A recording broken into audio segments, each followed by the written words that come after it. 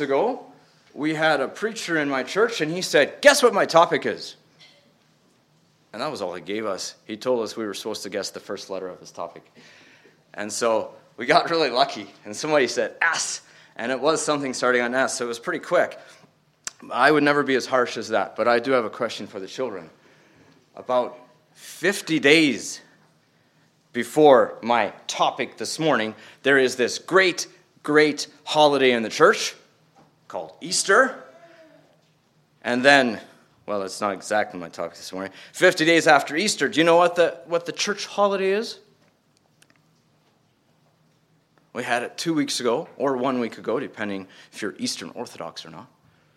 Pentecost, the birthday of the church. Now, do you know what the church holiday is that's 10 days before Pentecost, or 40 days after Easter?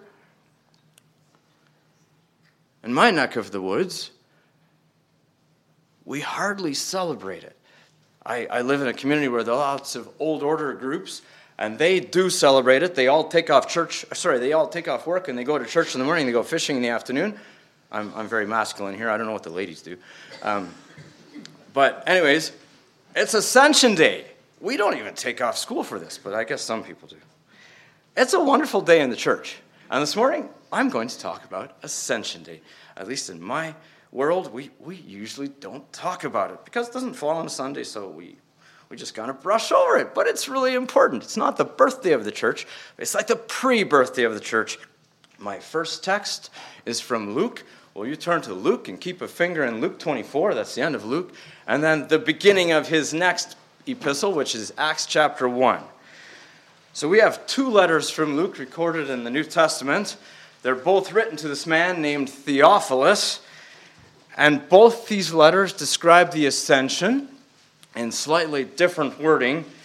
In Luke 24, he is talking about the walk to Emmaus.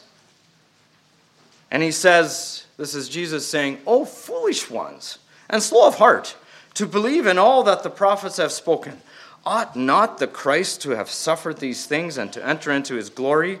And beginning at Moses and all the prophets, he expounded to them in all the scriptures the things concerning himself. He explained himself. I heard one commentator call this a Bible school. Further down, later in the chapter, verse 44, he appeared to all his disciples in one place, and he said unto them, "These are the words which I spoke to you while I was still with you, that all things must be fulfilled which were written in the law of Moses and the prophets and the Psalms concerning me." And he opened their understanding that they might comprehend the scriptures. Again, this Bible school idea. He's explaining himself. He's doing the job of the Holy Spirit. He's explaining Christ in the scriptures. We don't think about that nowadays. The passage isn't speaking about nowadays. It's talking about a really specific 50-day period that's not repeatable. And we see the humility of Christ and the unity of the Spirit both in one place. In John 16, Jesus said, it is good for me to go away. He used the word, it is expedient, it is beneficial, noble for me, beneficial for you, because somebody else can do what I'm doing, can do better than I can. That's the humility of Christ. Somebody else can do my job better than I can. Now, maybe the way I'm explaining this divorces the person of the Trinity with the work of the Trinity. And I don't mean to do that. Let me just repeat God's words. It's expedient. It is good for you that I go away, Jesus said. How can somebody else do a better job than me if that somebody else is the same as me? I don't know. That's the Trinity. But it is good that God in the person of Jesus Christ goes away so that God in the person of the Holy Spirit comes. I want to talk a little bit about how important it was that the powerful Comforter comes. He will reprove the world of sin. He will remind us of righteousness. And he will exhort us because of the coming judgment on sin. John 16, verse 13. Don't need to turn there.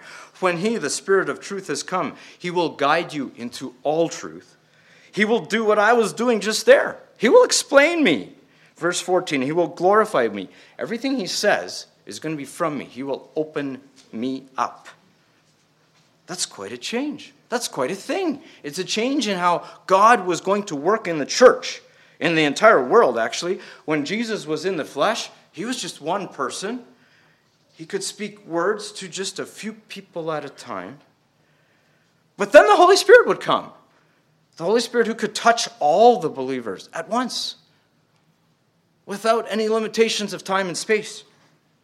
When Jesus was in the flesh, he could speak words that would be misunderstood or misheard, or certainly misremembered. But when the Holy Spirit would come, he had no limitations like that. He could speak directly to the heart of a believer. So it was expedient. It was good for us that this change would come. And it was a big change. This suffering servant would become the exalted king. And the ministry of Jesus, which was an outer, visible, hands-on ministry, it would switch to God through the Spirit in the church. The ministry of Jesus, which was physical, would now be through the proxy of the church, through people. Through people. Isn't that amazing? Isn't that humbling? You can think of a lot of adjectives for people, like broken, like messed up, like not very good at their jobs. But it's through them. Our Lord's physical ministry is now the Spirit's ministry through men and women of faith. We don't physically see God. We just believe God is real because he's not with us anymore in person. So there's this huge change that Luke is trying to explain. When Jesus went from being physically present to now being present through a proxy. And I imagine Luke staying up late at night trying to think about how to explain this to Theophilus. Because there's so many things to write. So many exciting things to write to Theophilus. And if he's like I am, then if he doesn't think about it, it's not going to come out concisely. So I think he sat down and said, I need to figure out how to tell him that this change took place. So I'm going to make 2 separate volumes. Too much to fit into one treatise. There's your good KJV word. There's this perfect spot to separate the two. One preacher called it a continental divide. You know, if a raindrop falls on this side of the mountains, I think the Rocky Mountains, it'll go through rivers and lakes and end up in the Atlantic. And if it falls on this side of the mountain, it's going to go through rivers and lakes and end up in the Pacific. The continental divide. Another writer called it this great hinge of history.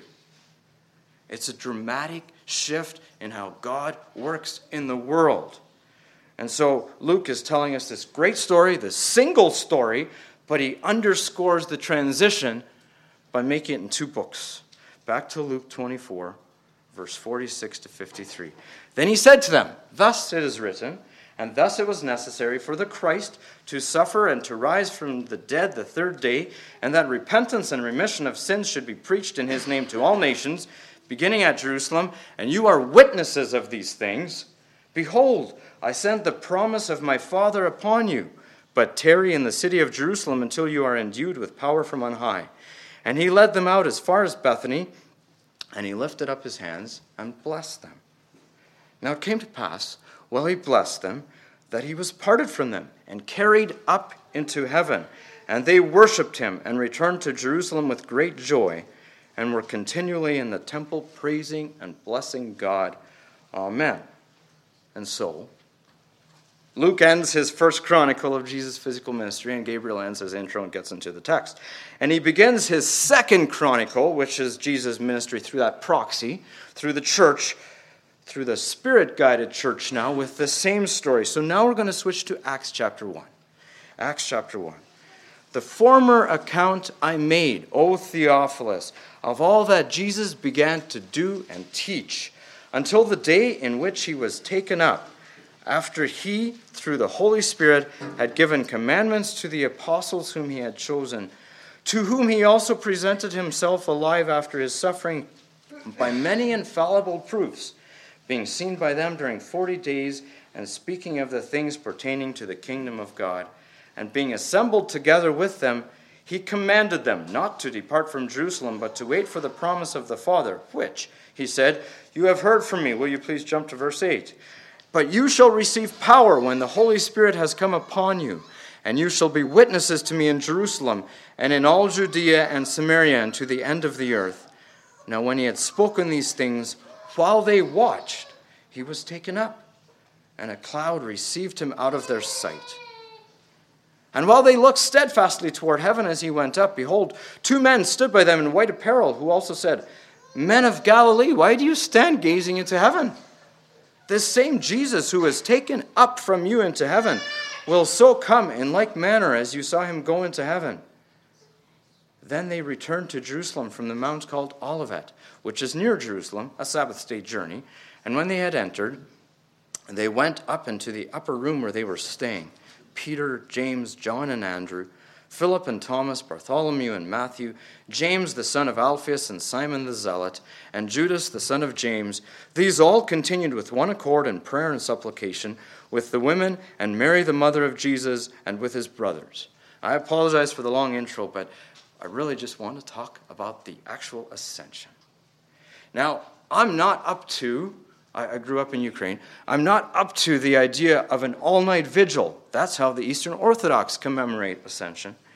But if there were an all-night vigil, there'd be a lot to talk about. Just in these passages, if you break it apart, there's a lot of God's care and God's vision and God's foresight. He is really going to take care of this church of his.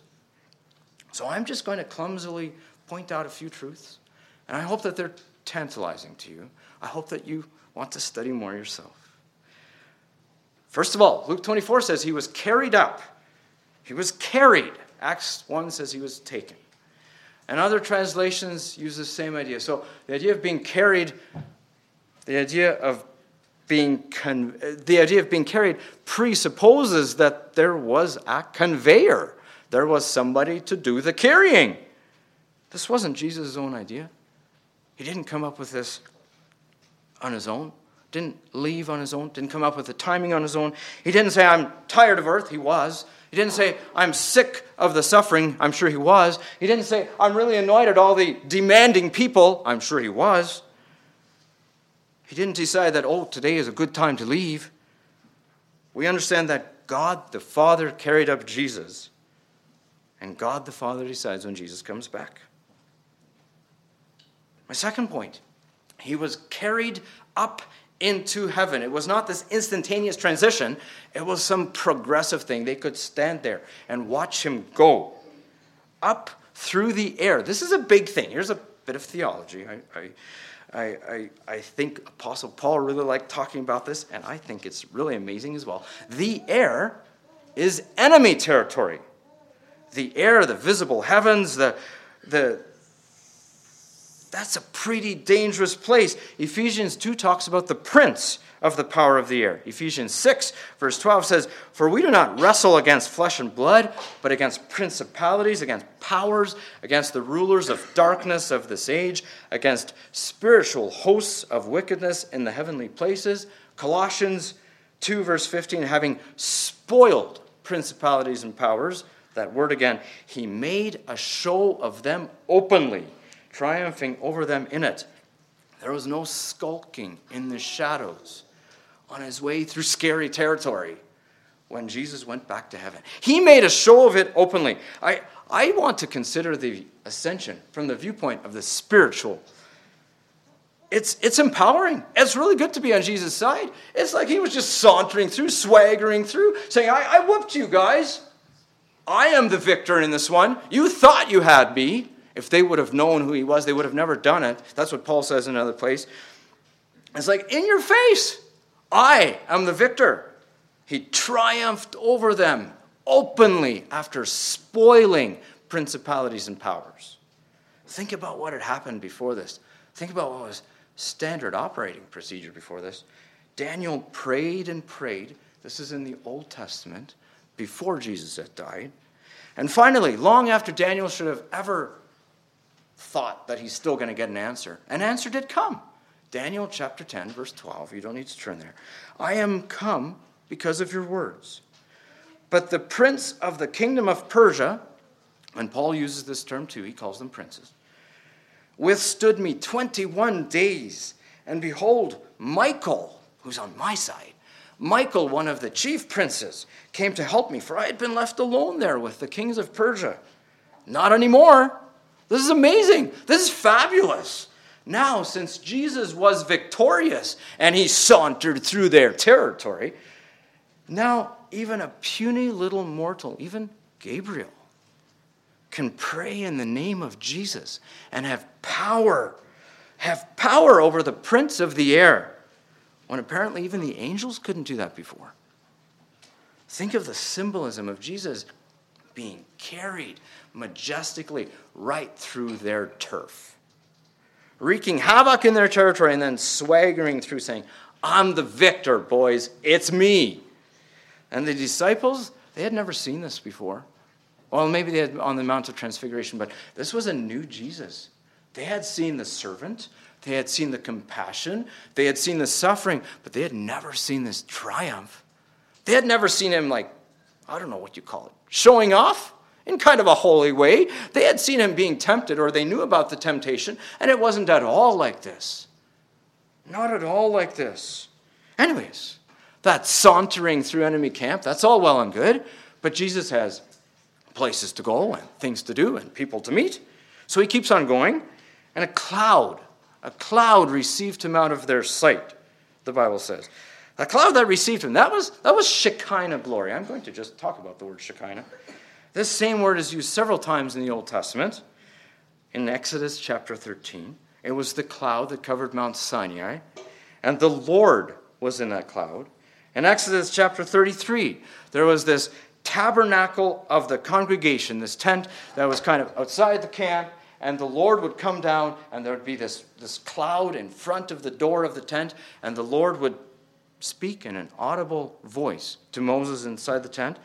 And it was the same cloud in 1 Kings chapter 8, when Solomon built this mighty, long-awaited temple, and the Lord came, and the glory of the Lord, the Shekinah, filled the temple so that the priests couldn't even perform their duties.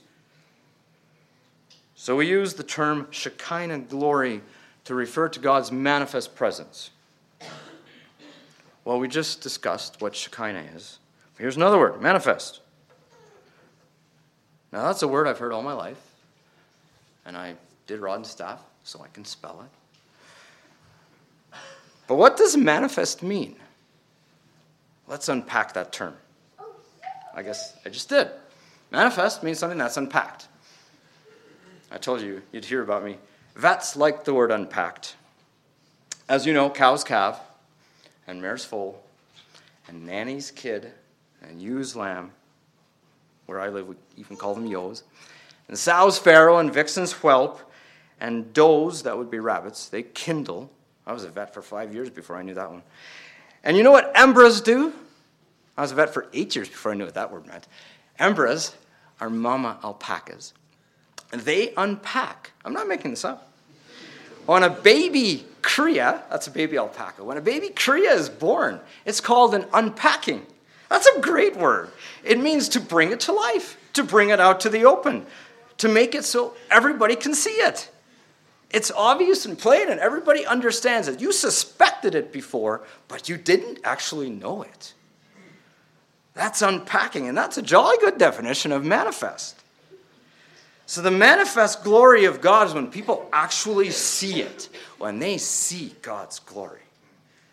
It's not just something you talked about. It's not just something you waited for 11 or 12 months. That's how long a gestation period in an alpaca is. My Wikipedia knowledge right there. So you see this obvious, plain demonstration of the glory of God right now, right in front of you. There's no more question because you see it. And we talk about the word witness so you can tell others about it. It is brought into the light of day. It's unpacked. And now you'll never forget the meaning of that word, unpack. But anyways, back to our cloud. It was the manifest Shekinah glory of God. That's what those big words mean. When God's glory was this thing that we could see with our own eyes, and then we could tell other people and say, I saw it. I know it happened. I mean, for these people 2,000 years ago, they could say that. We take it by faith. So when a cloud received Jesus, the people knew that this cloud was God's glory. They knew that meant God was receiving Jesus. But that's not all. There's another symbolic meaning for the cloud. cloud of witnesses. It's the same word. In Hebrews chapter 12, we talked about this cloud of witnesses. Now Luke wrote in Greek, and he used the same word as is used by Paul, or by whoever wrote Hebrews. In Hebrews chapter 12, it's a clear comparison to the Shekinah glory because it was that word that, I believe in the Septuagint, meant Shekinah glory. I think Luke was trying to say that everybody standing there knew that God was receiving, and it was a cloud of witnesses. Now, you might, I'm not very young, but you might think I'm too young to be talking about this because when I die, I want to see Jesus face to face. But I'd like to imagine that there are others cheering me on. And they'll be waiting for me, like my grandpa. So maybe in Canada we get all our theology from Johnny Cash, and that means that this cloud of witnesses is just waiting, sitting on the far side banks of Jordan and drawing pictures in the sand. But I think there was a great cloud of witnesses.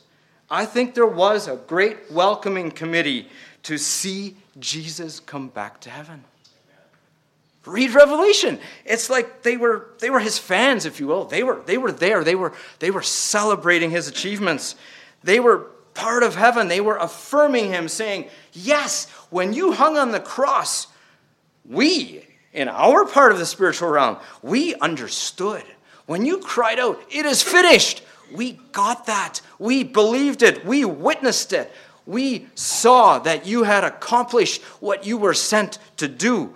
This cloud of witnesses and all the people back on earth saw them saying, good job. You did it. Welcome home. You are worthy because we are witnesses of what you did. We saw it. So they are the cloud of witnesses.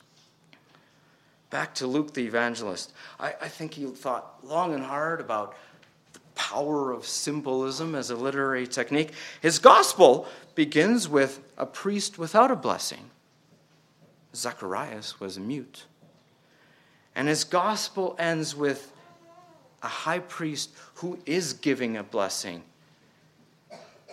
Not just any old priest, but the church's one and only high priest blessing the church. I believe Luke was pointing out that change, that shift from a priest, one of many, in a temple made with hands, to the high priest, the one and only, in the air, which is the enemy's territory.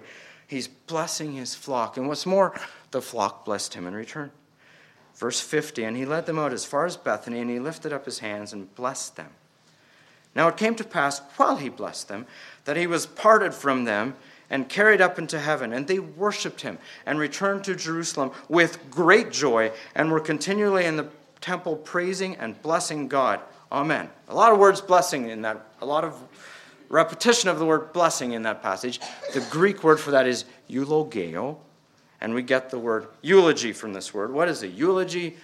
Well, we know a eulogy is a speech, sometimes a piece of writing that talks about how good a person or a thing was, usually after that person is dead, but not always. In Greek, eulogeo just meant you, or well and true, and logeo from the same root as logos, so a well or a true word. It just meant to speak well of something, to confer what is beneficial upon that thing. And we know that Luke cared about his vocabulary. He picked his words. So when he records that Jesus blessed, eulogeo, the watching disciples, and then the disciples went back to Jerusalem and blessed, eulogeo, him, it is the same word.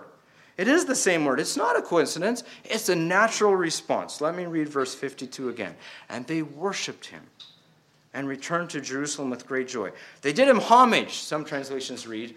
They worshipped him because they saw this exalted Christ. And again, for some of them, they had never seen that before.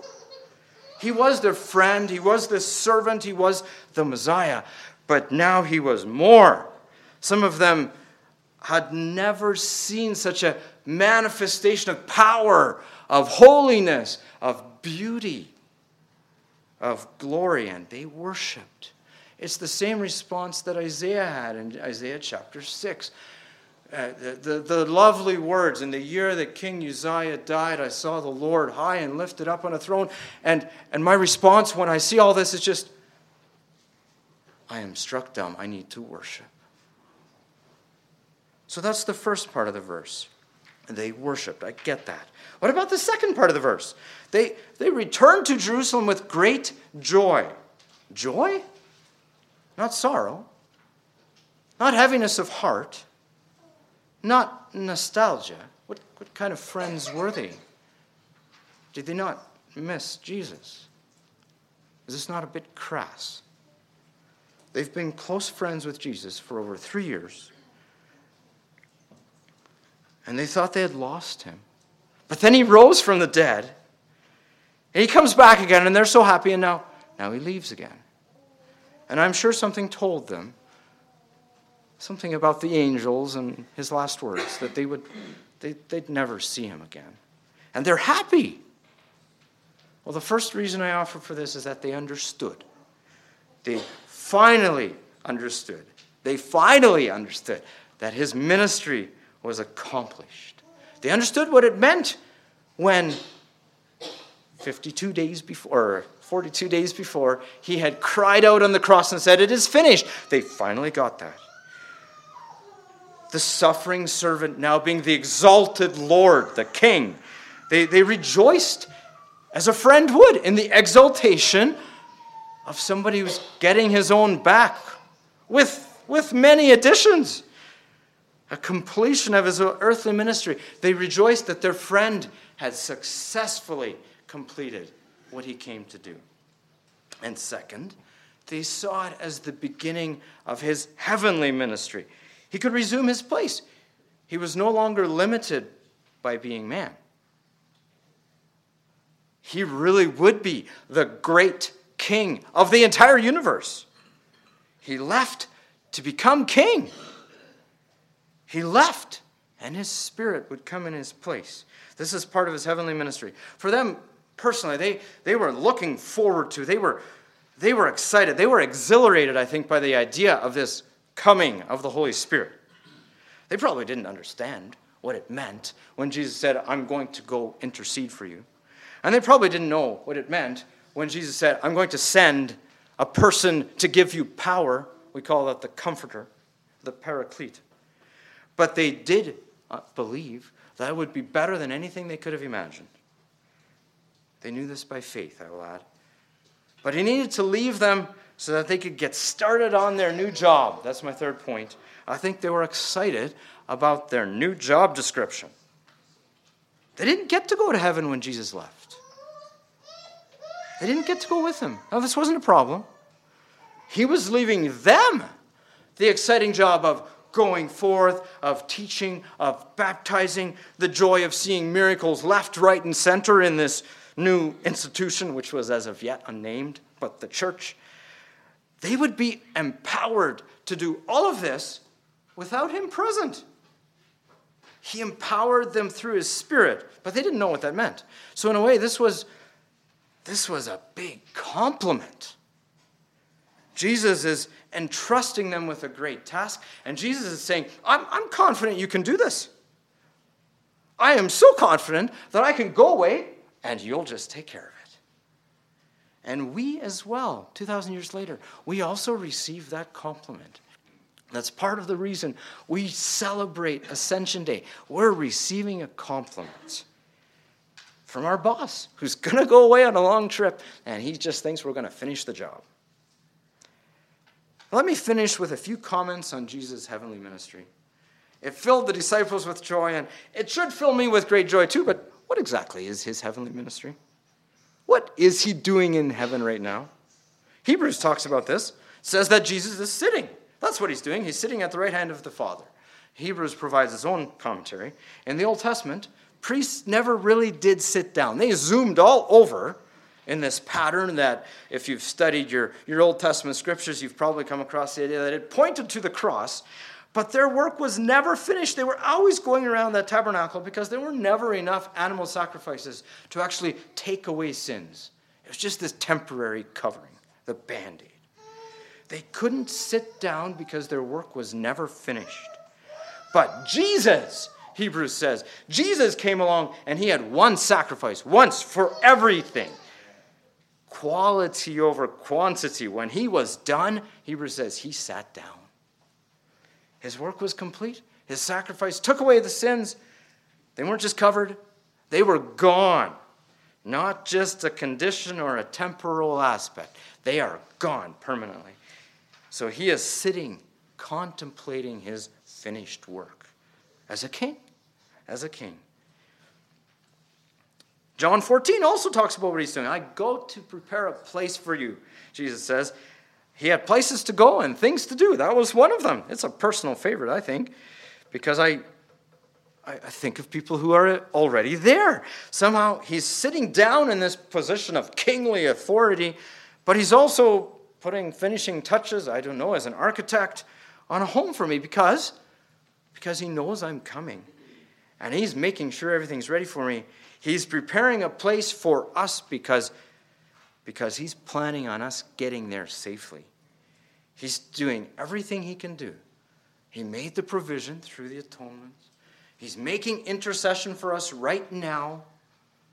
He's evaluating us, and he's telling the Spirit, he's saying, oh, work on that area and touch up this spot. And I'm not making this up. This is the work of the king in Revelation when we read about the candlesticks. He looks at his churches, and he has this ministry of evaluation. He knows our works, and he cares about our trip, if you will, so that we can arrive safely.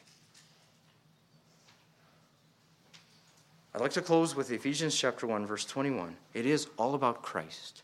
All about Christ being exalted, far above all principality and power and might and dominion and every name that is named, not only in this world, but also in that which is to come, and hath put all things under his feet, and gave him to be the head over all things to the church. And this ascension of Christ reminds me, too, that I have a risen life.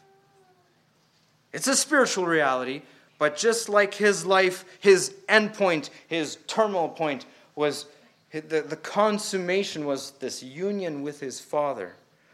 We too will ascend. Our faith will become sight.